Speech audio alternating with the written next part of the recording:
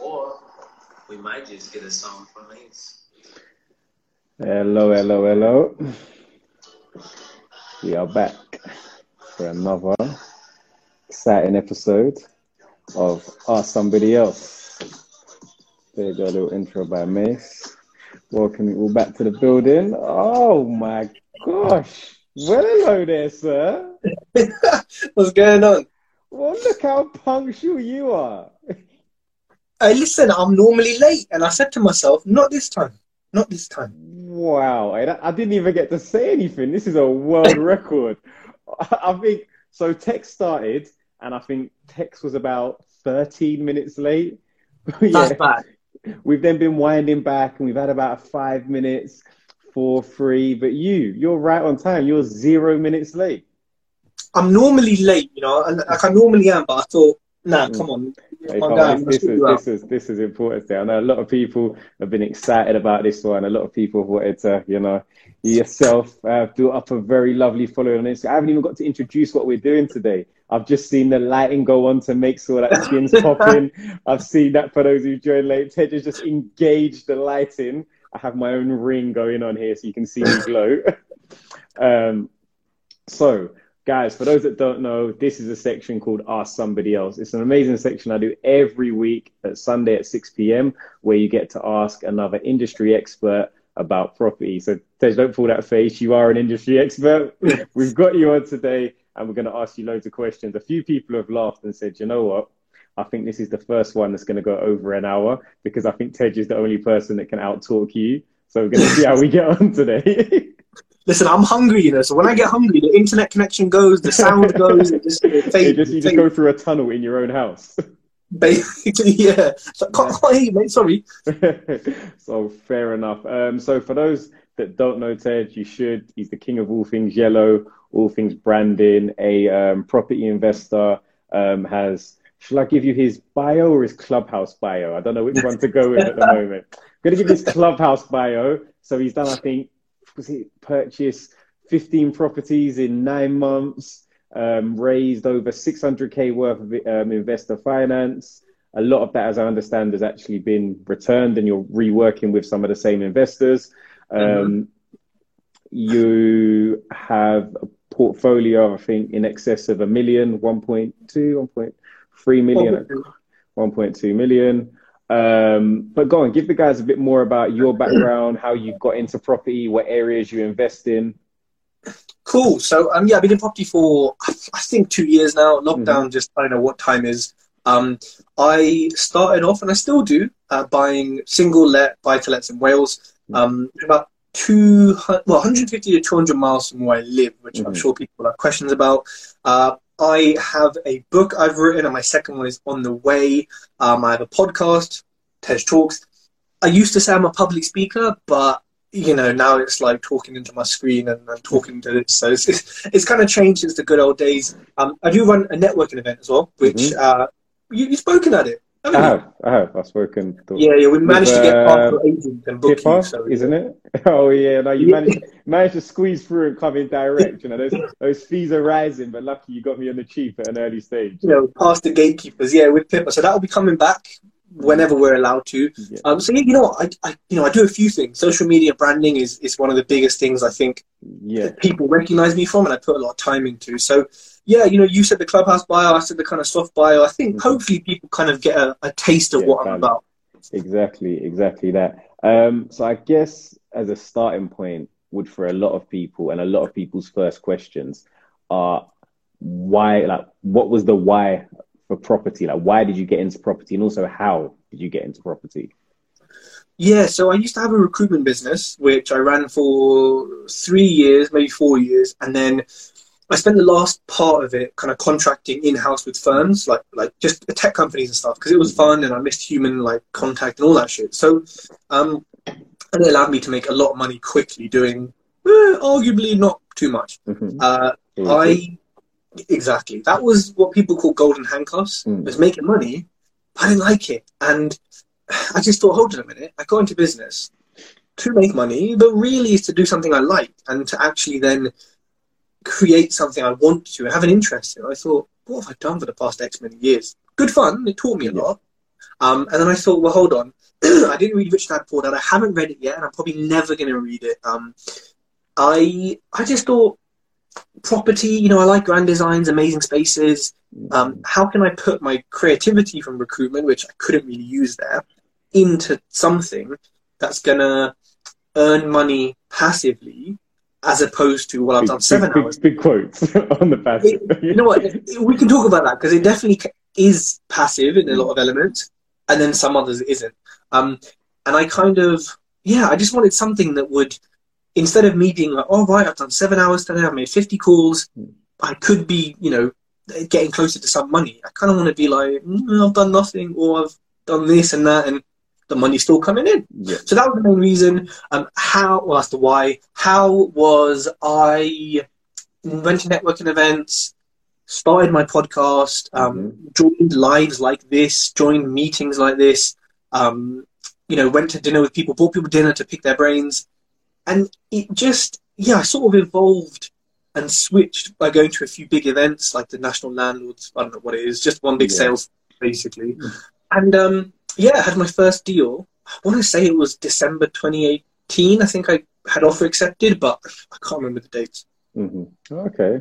I think one thing you touched on there that's really interesting is the understanding the importance of information. So the fact that potentially just offering to buy somebody dinner or take them for a drink and actually get the opportunity to ask questions, because information is power, and also information is really valuable.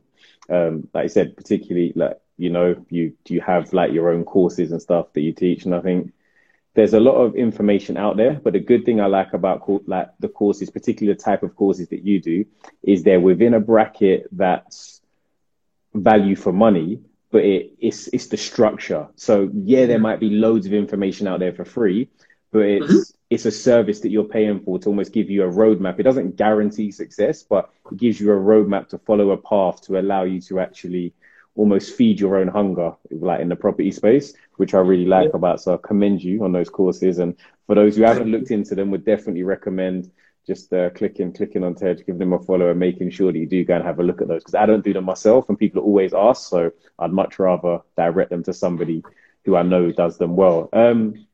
A stat again that's really amazing is obviously purchasing 15 properties in a sort of, well, just even if we just say less than a year span.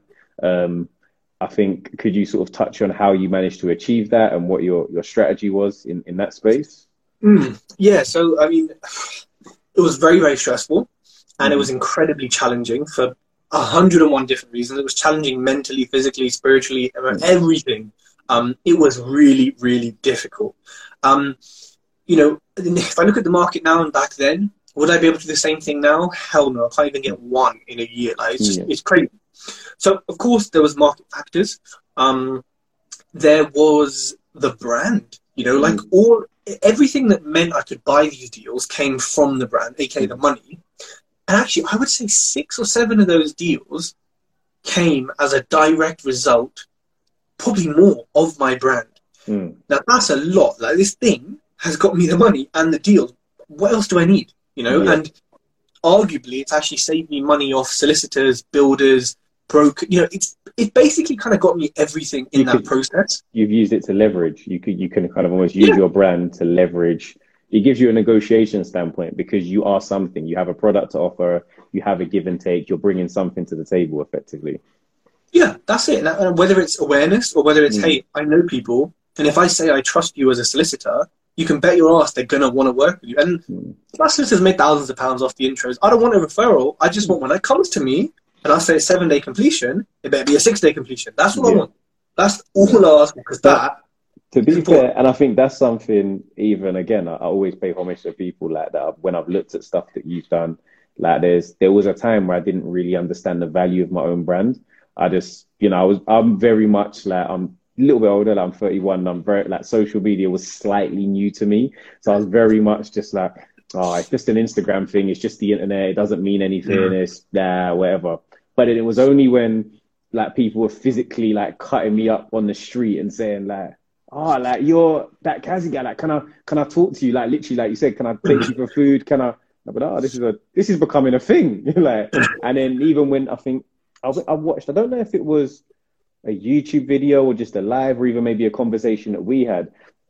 But again, talking about, wearing, whether it's wearing your own branding or putting your own branding out there, making sure that when you go to agents, they know who you are, they know what you're about, because the second an agent maybe just thinks, oh, let me just he's wearing a bright yellow t-shirt, but let me have a click on his Instagram, and they see that, okay, no, this guy actually does do it. You don't have to send them 1,000 different proof of funds, proof of what you are, proof of who you can definitely get deals done that bit quicker. And yes, that definitely adds a lot of value with branding. And because your background was it a marketing or not marketing? Yeah, I mean, so I studied biochemistry at uni, then I went into they call it medical education. So it's marketing, but behind the scenes. So for the doctors and nurses, but basically less lying, but still kind of lying for pharmaceutical companies. Okay. But anyways, I'm not trying to get sued, so I won't go into that. But I think for people that are trying to get into property as well, I like the way you found something to leverage. So you had an area of expertise. Your expertise wasn't in property,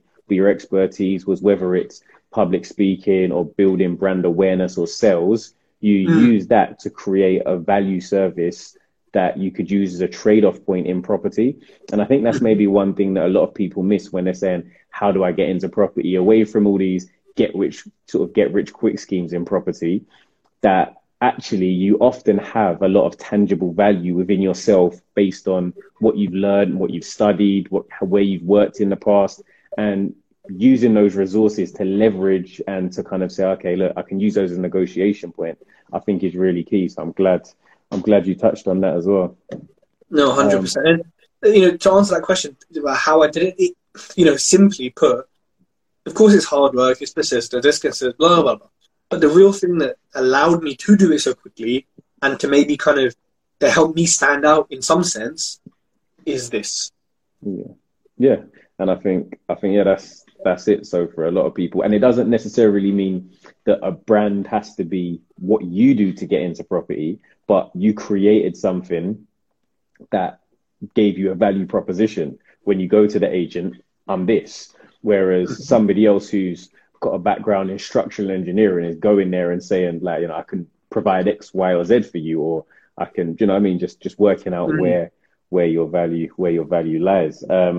Couple of questions. One sort of more specific question was your best deal in property to date.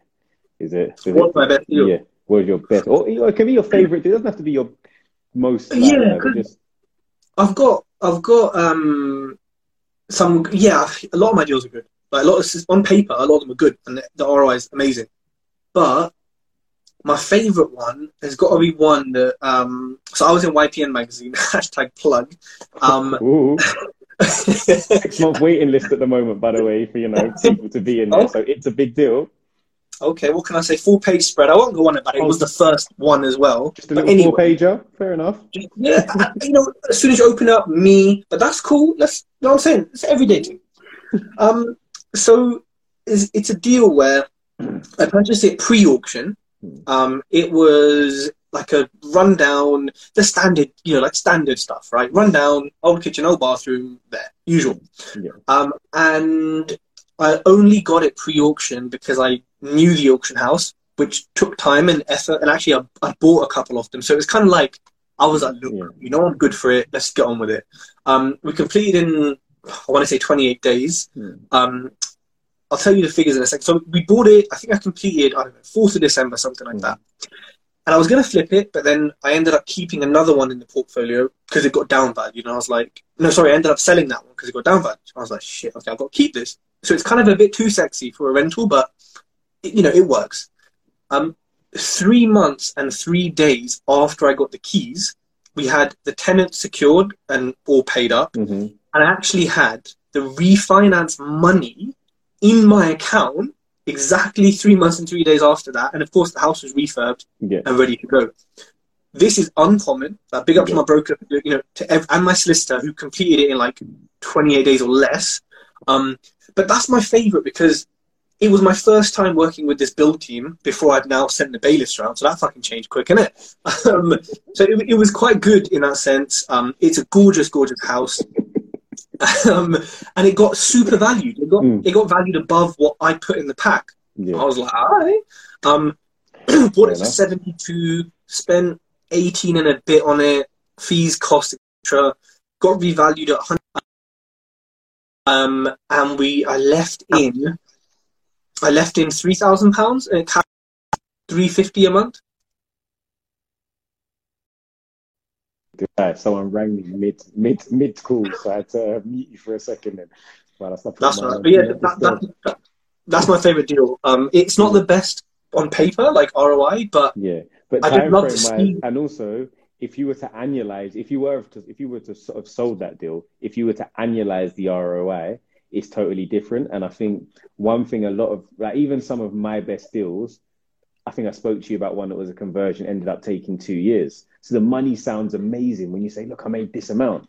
But because it's 2 years, I actually have to think in terms of my return on capital employed, I need to extend that. And so it's actually half the annualized amount. So I think just when you're doing your numbers, you always need to look at sort of a time value of money and how long you've used that money for and what you could have done what you could have done. Sorry. That's true. So I think someone asked a question just in regards to branding, 31 Homes. So they were talking, it was back on our previous discussion in terms of when we spoke about obviously you building a brand, and what their question was, how do you get that trust and positioning when you're just starting out? You don't. That's the answer. You don't. Like simple as that. And I know to everyone saying people never answer it. It's because that's the hard truth. Is that you don't. Like it's easy to sell the dream and say, hey, do my raising finance module and you'll raise finance in a week. And it might happen. It absolutely can, but it's unlikely to come from your brand in a week. It takes Kazi, how long ago did you start posting on Instagram seriously? June 2020. Okay, so now you're very recognizable, at least in the property community space. In the property space, yeah. But that's taken more than 6 months. It's taken, close to 9 months. So that is the truth, 31 Homes, is that at the beginning, you don't. But that's why you have to. And I suppose I started before I even had a property. You have to start because it's not like, oh shit, I've got a deal, I need 200 grand, let me make a page. It's like your page should be made 4 months ago. Exactly. So and then come to it. There's a lot of stuff you can do in the background. I know loads of people that I don't know who sounds. Is it me that sounds very far away or Tej? I don't know, but I'm sure it must be me because I can hear Tej fine. So let me try and speak up. I think I know loads of people. I was saying that they're talking about property, all things property. They're posting hints and tips. They're discussing property, the property space, asking questions, engaging with people. They're still at university. They're not in a position to buy yet, but they're still working towards what they want to achieve in the long term. And I think I've been banging on about this for the last 3 weeks, but I always say that just because you can't get into property or do exactly what you want to do now doesn't mean you can't start to take those steps to move forward or position yourself to be ready to make that jump when things develop. I think a good example you gave was with your auction as well, like that relationship with the auction house. They didn't buy into Tej Talks just off the brand. You had to buy a house that maybe made a bit of money, maybe buy another house that maybe made a little bit, but not that much. By the time you wanted to buy a third house, it's like, look, you know me now. You've seen me a few times. I've done what I said I'm going to do. So you've built, they may have people that have bought through them 100 times, but have no brand. So they don't really recognize them. They don't, ask the right questions, engage with them how you want to. So sometimes that brand and doing actually what you're saying you're going to do and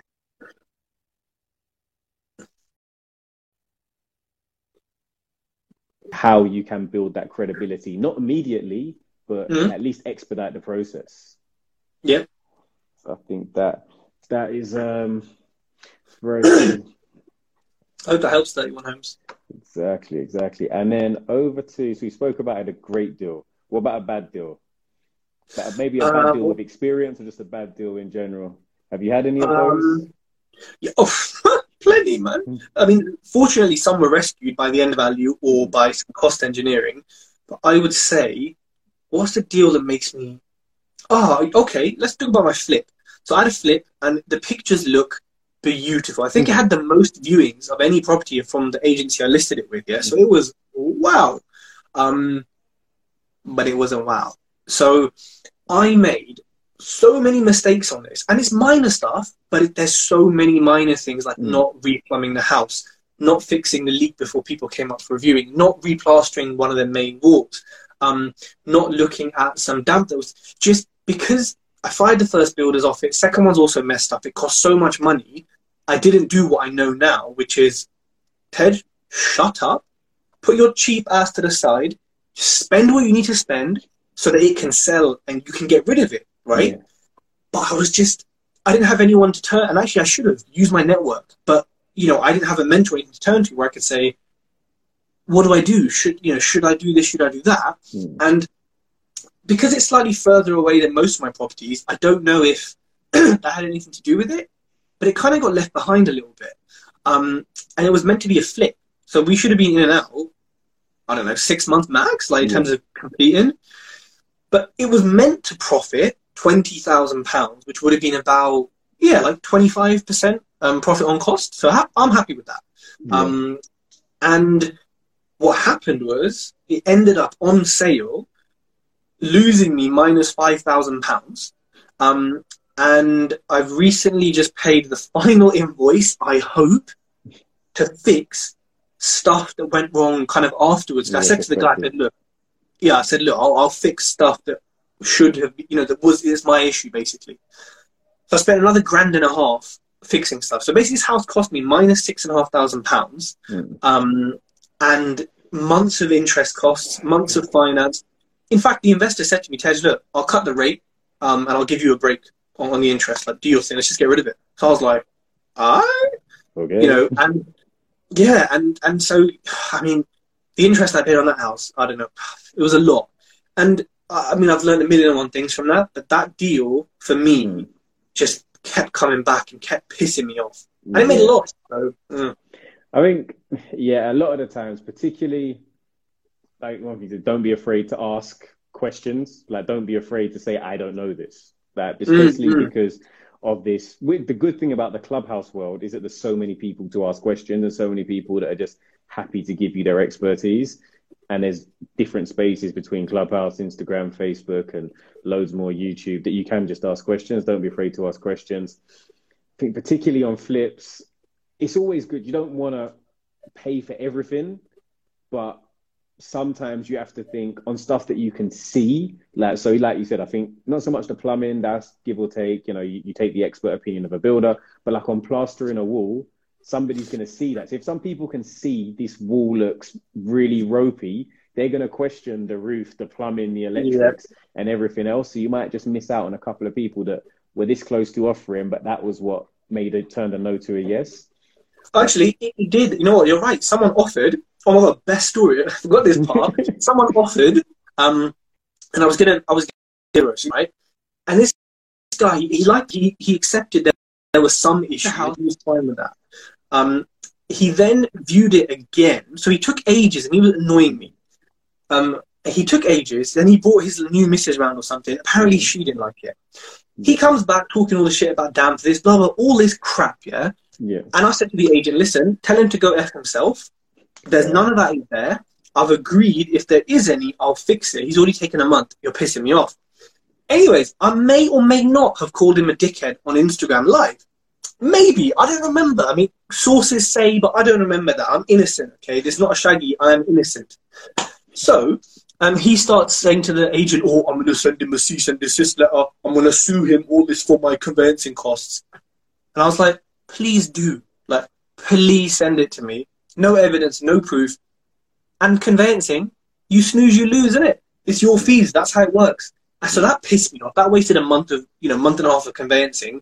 So that really annoyed me. So that house just pissed me off. Did you learn any lessons about insulting people over the internet? Or nope, I'm going to continue doing it. But I never did it. I never did it. But I will continue. If I ever did it, I will continue. Fair enough. A couple of questions. Again, some of these questions are not maybe you specific, so if they're not, feel free to put them away. So somebody, who was it asked? Martin asked, is it wise to complete a refurb in this current market cycle?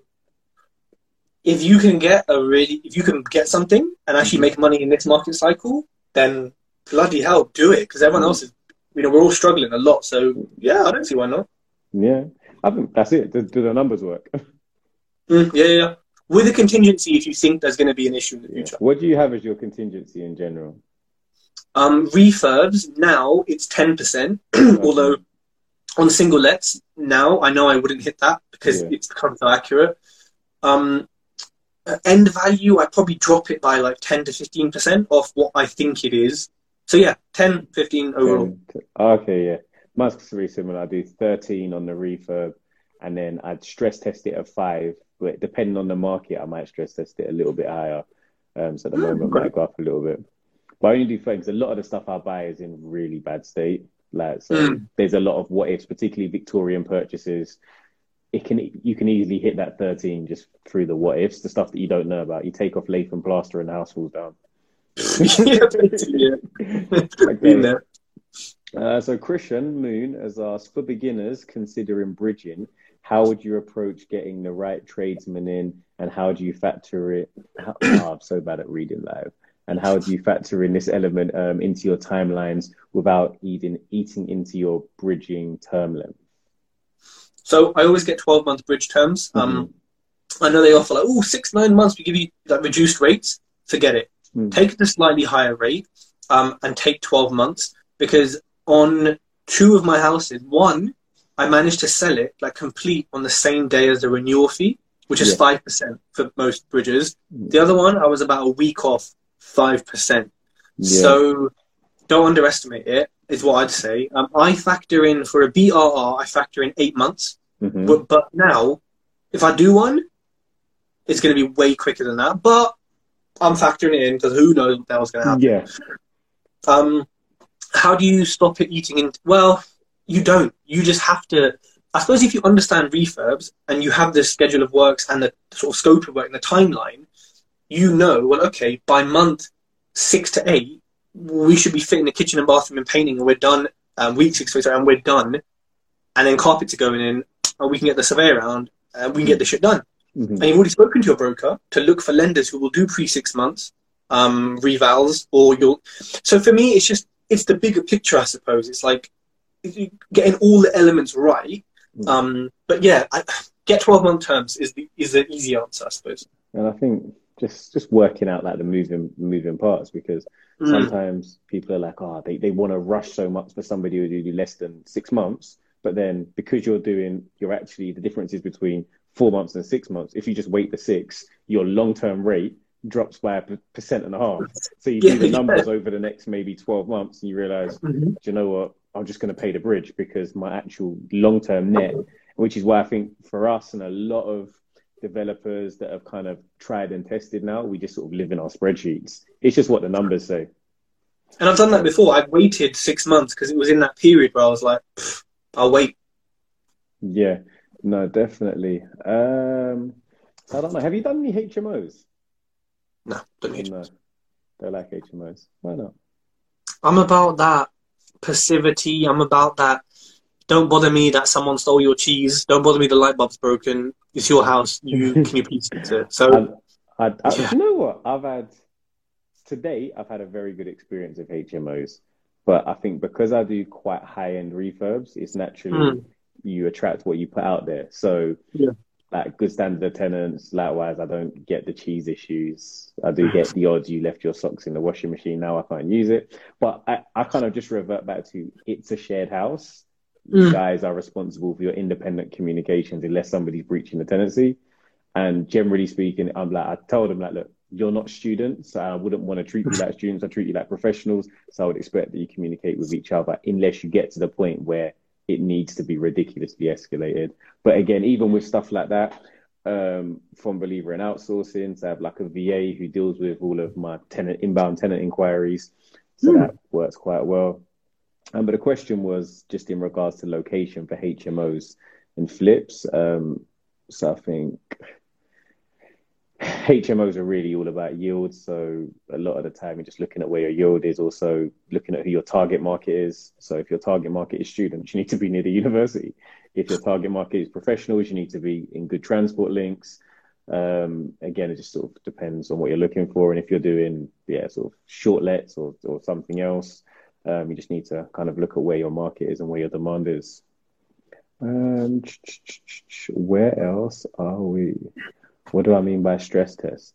Oh, that was just in terms of just if market forces change, and for example, like working out if the property prices drop by 5%, how does that affect your deal? If your refurb costs go up by 10%, how does that affect your deal? Because those are stress factors that could impact the success of any potential flip or BRR deal. So that's what that is. What was the question I had in advance? So again, back to doing your clubhouse pitch of 15 deals in 9 months. How did you find 15 deals? How do you find your deals? Yeah, so the first 2 were deal sources. Second ones I don't speak to. We got into beef. What a surprise. First one, we also got into beef. What a surprise. But the first one, we kind of solved it now, but he's still sending out shit deals. I'm kind of like, I would buy a deal off him, but I wouldn't get him to manage it. But having said that, that first deal, amazing, one of the best. And my second deal, one of the best. Mainly because of the tenant and the tenants, but still, it is what it is. After that, it was a few from agents, but only a few. Like, I mean, like 2, 3 maybe. One of them was secured on site. Like, I was like, okay, what do I need to offer? She goes, this number. I said, here's the number. Okay, deal done. Second one was done a few weeks later, but it was a similar thing. She said, you got offered this, it was 52, and you'll have it. I was like, oh, it's 52. And there was a trust there, because I just knew she wasn't trying. She wasn't like inflating the price to get, you know what I mean? If she was, look, I work with investors all day long. You can offer less. Please offer less to test this out. And I probably did at some point. Here's what you need to offer. I love that. It was like, deal, done. If I can't get there, then it's not done. And then after that, a lot of it was auction, pre-auction, post-auction, and in auction. Those are the main ways, actually. Yeah, auction and... Okay. So not really. Have you tried any direct to vendor? I think recently you said you're going to start some direct. Yeah. So I am doing it now for land and potentially commercial conversions, which I need to start. I'm actually training my VA to do most of this, basically, or an employee if I can get on the Kickstarter scheme. But for the buy-to-lets, I mean, I've done a few D2V because some of my neighbouring houses in my portfolio are like vacant and nasty. So I've kind of contacted them.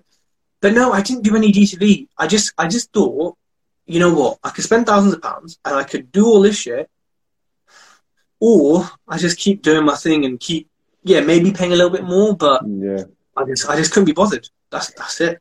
I think it's time. Obviously, we need to understand that with everything, whether it's our capital to invest, our expertise, or our time, we only have a certain number of hours in a day, and you can't be great at everything. So sometimes you're better off specializing in, like you said, you're good at building relationships, good at branding, and that means that you can get good deals through agents and maybe auction houses. Again, direct to vendor is a really good strategy, but you need to kind of almost specialize in using all the right tools to search the right places, to be on top of responding back to people, remembering what deal is even what when they come out, because you send out 500 letters and somebody comes back and says, hi, I'm John, thanks for getting in touch. Then you have to respond and say, sorry, who are you? And then the relationship's gone already. So it's a bit, I think, I found a lot through, honestly, just through agents, Zoopla, Rightmove, and just London's a bit weird because I think where you're based for your like buy-to-lets, it's obvious if a property just needs work and is like sort of undervalued, or you can add value.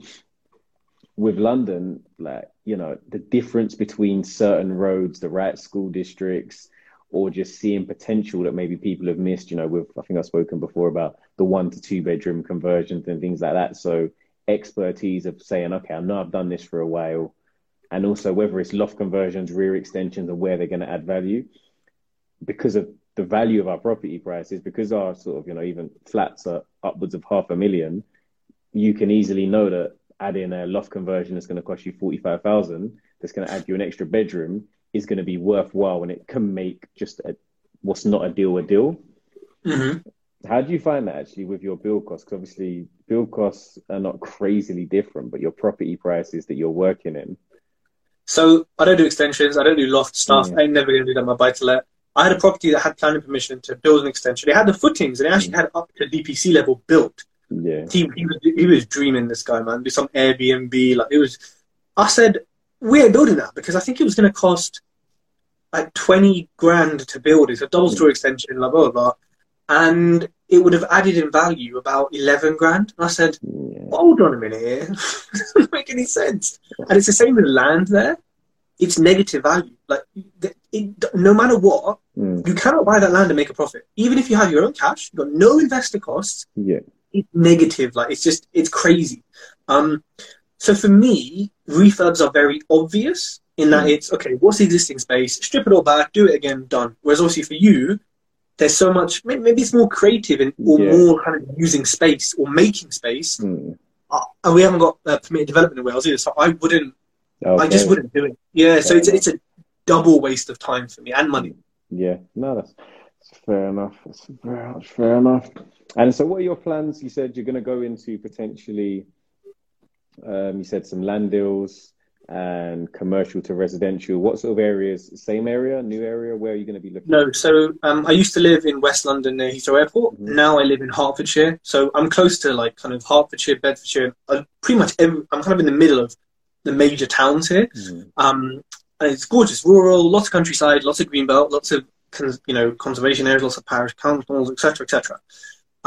But big opportunities here. And as pretty much everywhere, that the council aren't doing shit. They're, planning department's slow. They haven't met their 5-year targets ever. They're probably never gonna. So it's, it's always ripe for kind of like taking an opportunity, I suppose. So I'm looking at what I like to do is, so I look at a deal, right? Or I look for deals. So I'm still in the market for flips around here. Your bog standard, piece of shit, turn it around, flip it. I'm in the market for new build, whether it's a plot of land, whether it's on the side of a house, in the back of a house, land with planning, which has never worked so far for me in the sums, land without planning.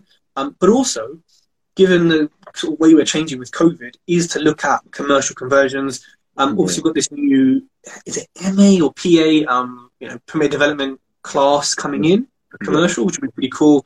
So I'm just looking for opportunities. And because there isn't that much stock, I don't want to limit myself to one type, because I'm open to all of them. And land will take this long, commercial will take this long, a flip will take this long. So it kind of builds my pipeline in a kind of appropriate way, I suppose. Yeah, that makes sense. So for, I guess, tips for somebody sort of starting out, a lot of people are looking to start younger as well, which is great.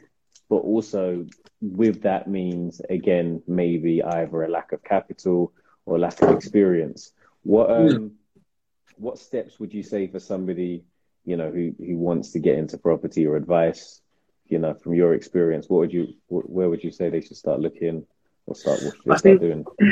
I think people need to, well, firstly, like, I don't know, don't start too young. Like, enjoy yourself, because life only gets harder. You get more bills, you get more payments, you get more bullshit. Did you see this thing washing up that said, as soon as you're over 25, you don't need an alarm. Your problems wake you up.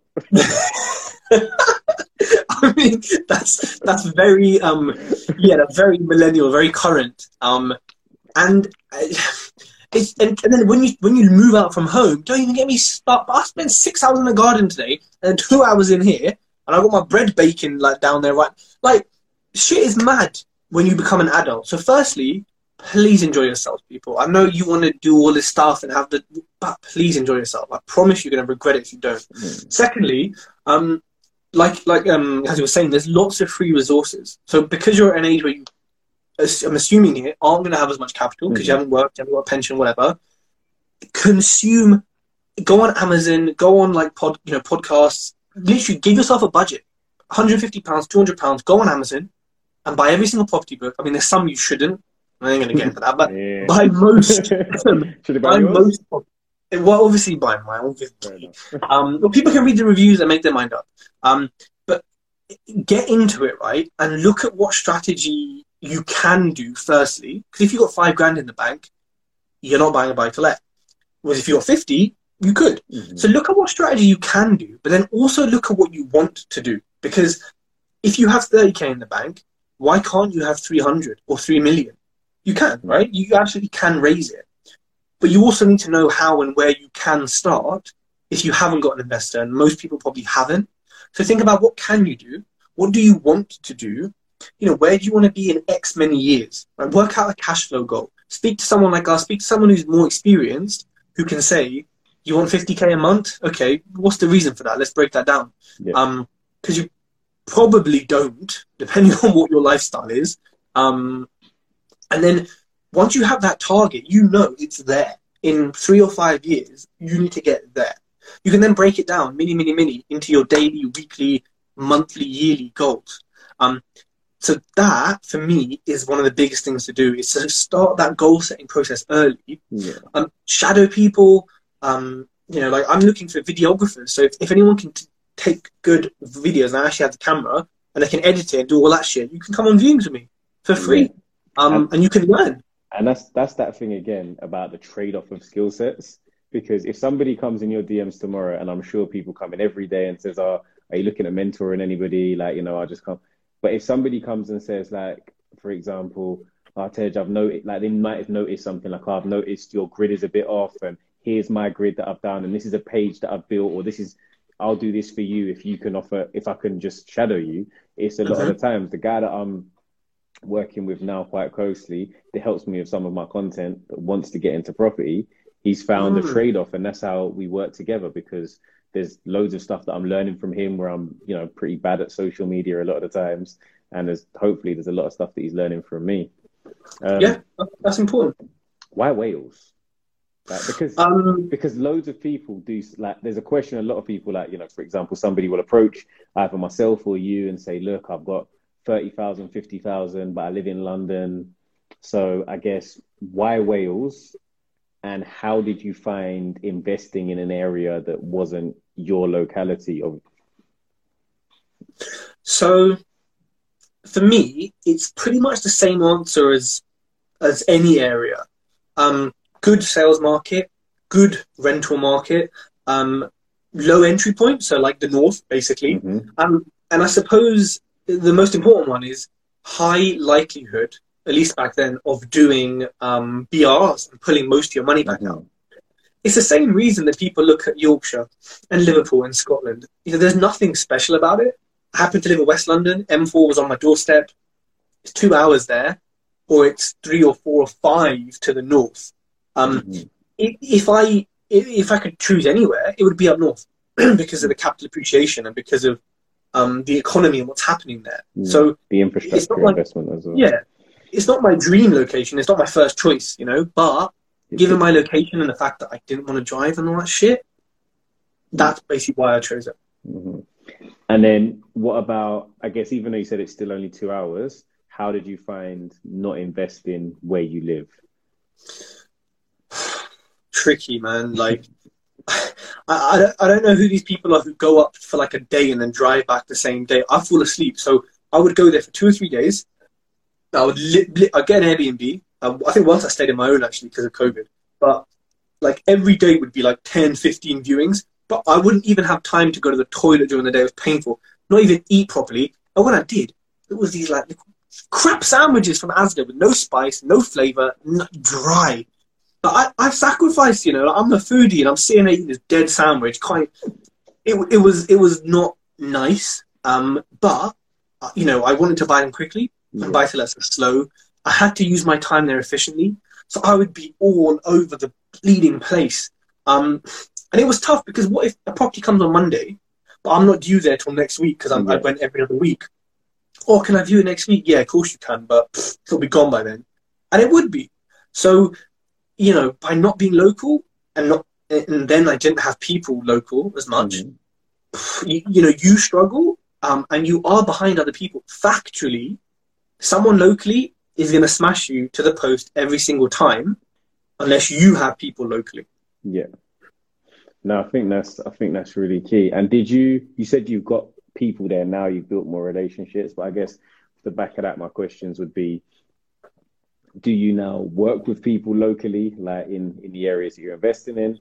Yeah. And also, how long did it take you to really understand the market that's not an area that you're from? Because even the same way, it's not as much disparity, but I'm sure there's still the right catchment area, the right roads, the wrong roads, the ones that are too close to the motorway, etc. Because you're not there, you don't necessarily know that. In Google Maps, everything looks like trees. Everything looks like trees. That's the quote from today. So, like, you know what? To answer the first question, yes, I got people there.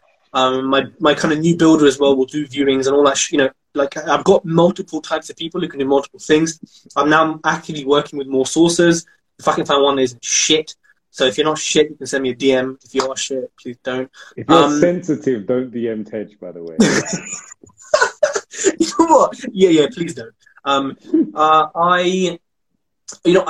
It's taken though a year and a half, whatever. But it's also to the point with auctioneers where I can just say, like, you know, for example, hey, listen, I know there's knotweed here. I know this street. Let's not take the piss. You clearly haven't put a backdoor picture up of the back. Can you WhatsApp it? And they will. You know, like I'm having a laugh in my emails and WhatsApp with one of the auctioneers, one of the biggest auctions there, and we're just taking a piss out of all sorts. And with another one, that's the kind of level, which means that I don't need to view it because they do 3D viewing now, Matterport and all that shit. And if I have a suspicion of something, I will ask them out verbally, and they will tell me, because that's the level of trust that has been built. So as much as I have people, I've got institutional people in the right place, which means I don't even need a human I can just buy. And you know what it's like. Yes, there's a lot of what ifs and refurbs, because mine. We're not going back to brick. I don't think I've ever gone back to brick fully before. No, I have once. Okay.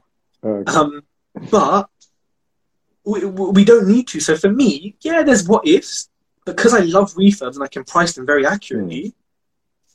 I don't need to see it. I just know. So the second part was what was the second part again? So obviously you building relationships, and then the second part was more so in terms of being able to get your pricing right on your GDVs. Like, how long did that take to really know the area? Yes.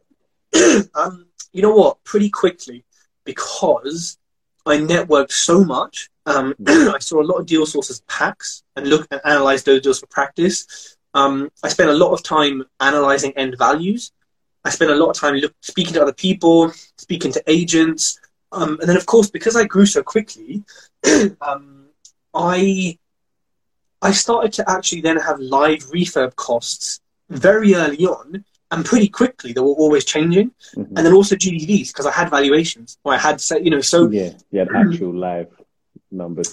From my own. And because I networked, people would say to me, Tej, I just got valued on this.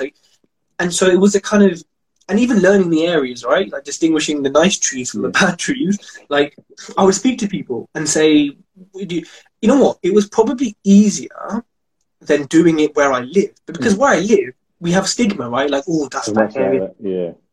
You know, whereas there I was like, oh. And so I probably learned better. My plant's dying. I probably learned better by not being local. You know, that actually probably benefited me. No, that's good, because I get asked the question a lot, and obviously I've always worked where I've lived, so I'm not the person to go to, but there are, loads of people like Tej. I can see, I think I've spoke to the guys from, I think it's Dungard Properties that are based. Dungard Properties, yeah. They're good mates, I like them, They do a lot around the Wells area. Luke's Properties as well, that I think is in the chatters, that he's does quite a lot around there as well, which there is a lot of opportunities if, you've got a certain level of capital and it just simply won't stretch for the London market. But I think the main thing I took out of your answers are, yes, it's possible, but there's a lot of work to do around it. And don't just think because it's cheaper, it's easier by any means. That you still have to understand everything else you'd have to understand, because you're still investing your 25,000, 50,000, however much you're investing. You still got to put that money to work. I'll tell you something. The amount of people who cannot analyze a deal is scary, man, because I do like 3 15-minute calls like twice a week, and someone came on. He's a London investor, actually. He's now doing my e-learning, but we looked at this deal of his and he thought it was a BR, all this shit. It turns out he was leaving in 100 grand, which is okay, depending on the deal. His ROI was something like 7% on money left in, which for me is just, I won't even open my eyelid for that. Yeah. I don't think any investor would or should. In this deal anyway. Then we went through the deal analysis, and I said, what about this? And he goes, oh yes, this. Then it turns out the ROI is 0 because he's actually going to be cash flowing minus £700 a month with 100k left in. And he had an offer accepted, and I said, you better pull out, boy. Yeah. That's a shit deal. And yes, that's London, so we're talking big sums like you said. But the amount of people who won't pay 15 quid to read a book or won't pay 500 quid to learn deal analysis, it's shocking and it's scary because they're going to fuck up, think they did a VRR, and when it goes wrong, oh, that Rick Surveyor, and still, Rick Surveyor's like, I'll beef with you lot as well, but they're going to say, oh, you downvalued me, and then, oh, the builder ripped me off, and it's like, nah, bruv, you were a dickhead because you didn't analyze the deal. It's scary, the amount of people, it's scary. I think it is very, very important to firstly try and work out what it is that you don't know. So there's loads of free information out there. Take time to to digest that. And at the point where you feel like, okay, you know where your gaps in your knowledge base are, you can then start paying for information, because that people often undervalue information, but will pay the builder, but then won't pay for the information to know that the builder's ripping them off. And it's that's good. So it's kind of like finding that balance between the payment. I know I should do what you said. I'm going to try, by the way. But I know. But I think that's pretty much it. That don't devalue or don't disrespect information, because information is what is actually going to make you the money. So many people will tell you, you don't make the money when you sell, you make it when you buy, and you make it when you buy because you analyze the deal correctly, you understood your costs, you understood your rate of interest, you understood your exposure, you understood your risk. Are you taking the right level of risk for rewards? And you can't do all of those things without a solid foundation of knowledge. And we're talking property. So if your foundation is not solid, whatever you build on top of it, whether that be raising investor finance or building a great brand, if you don't understand the basics, it's all going to come crashing down in the long term. So think, and you shouldn't be using investor finance if you can't understand how to do things. Yeah, it's just dangerous. It's just dangerous, man. But yeah.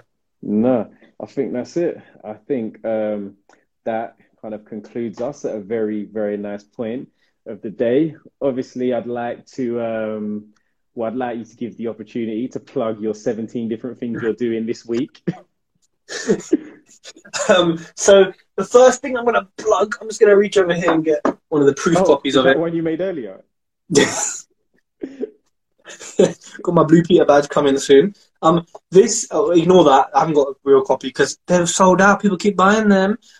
This is my book on Amazon. It's currently got, I think, 175 5-star reviews. It's a Kindle. It's a physical book. It's got satin covers. See the font. Look at this. Ooh. And yeah. You know about that. And it is also an Audible by me in a professional studio with a professional mic. You know what I'm saying? I do it properly. Alternatively, my network event is can you give us one line of you doing the Audible just as a teaser? Oh, that's not a good line. Let's start here. The easiest way to find properties and research areas. Are we giving them too much? We're giving them too much. Stop. Oh, sorry. Sorry. Go and buy the book. Sorry. Go buy the book, people. And the best one, on Audible, is free. I don't think I get paid for the Audible version. It's ridiculous. Amazon just take all my money. The second book is coming out in less than a month. So that's interesting. It's different from... Thank you, Christian, said that Audible is quality. It's different from my first one, but it's going to be equally as lit. I also do free 15-minute sessions. It's called Ask Me Anything. Link is in my bio.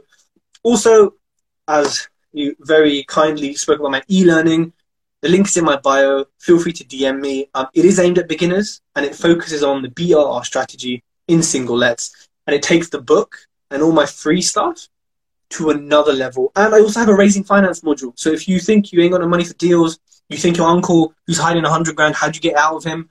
And also FCA compliance, because it's a criminal offense not to comply. That means prison, playing Akon locked up in your Instagram story when that happens. Check it out. It's probably the cheapest raising finance module out there. And I'm going to say it's probably the best. So yeah, links are in my bio. Follow me, people. Yeah. That is definitely, everyone is in here. Tell a friend, tell a friend. I will be saving this. You can come back and see it later. But make sure you're following Tej. Been following him. Probably one of the first people I followed, to be very honest, just because his branding was really good. Really liked it. Nice guy. Will shout at a lot of people. So potentially if you're stressed, you could just be stressed with him, which is great. We will be back each and every Sunday, 6 p.m. So make sure, you set yourself a little reminder and lock in. Next week, we have another episode in regards to finance. So we're going to have an amazing broker on with 10 plus years of experience for you to ask all of your questions in the property space about raising finance, development loans, bridging finance, buy-to-lets, residentials. And that's pretty much it. So thank you, everyone, for locking in. Tell a friend to tell a friend. Tej, you've been amazing. Your hair's been sensational. And I shall see you all very soon. Thanks for having me, man. Speak soon. Bye.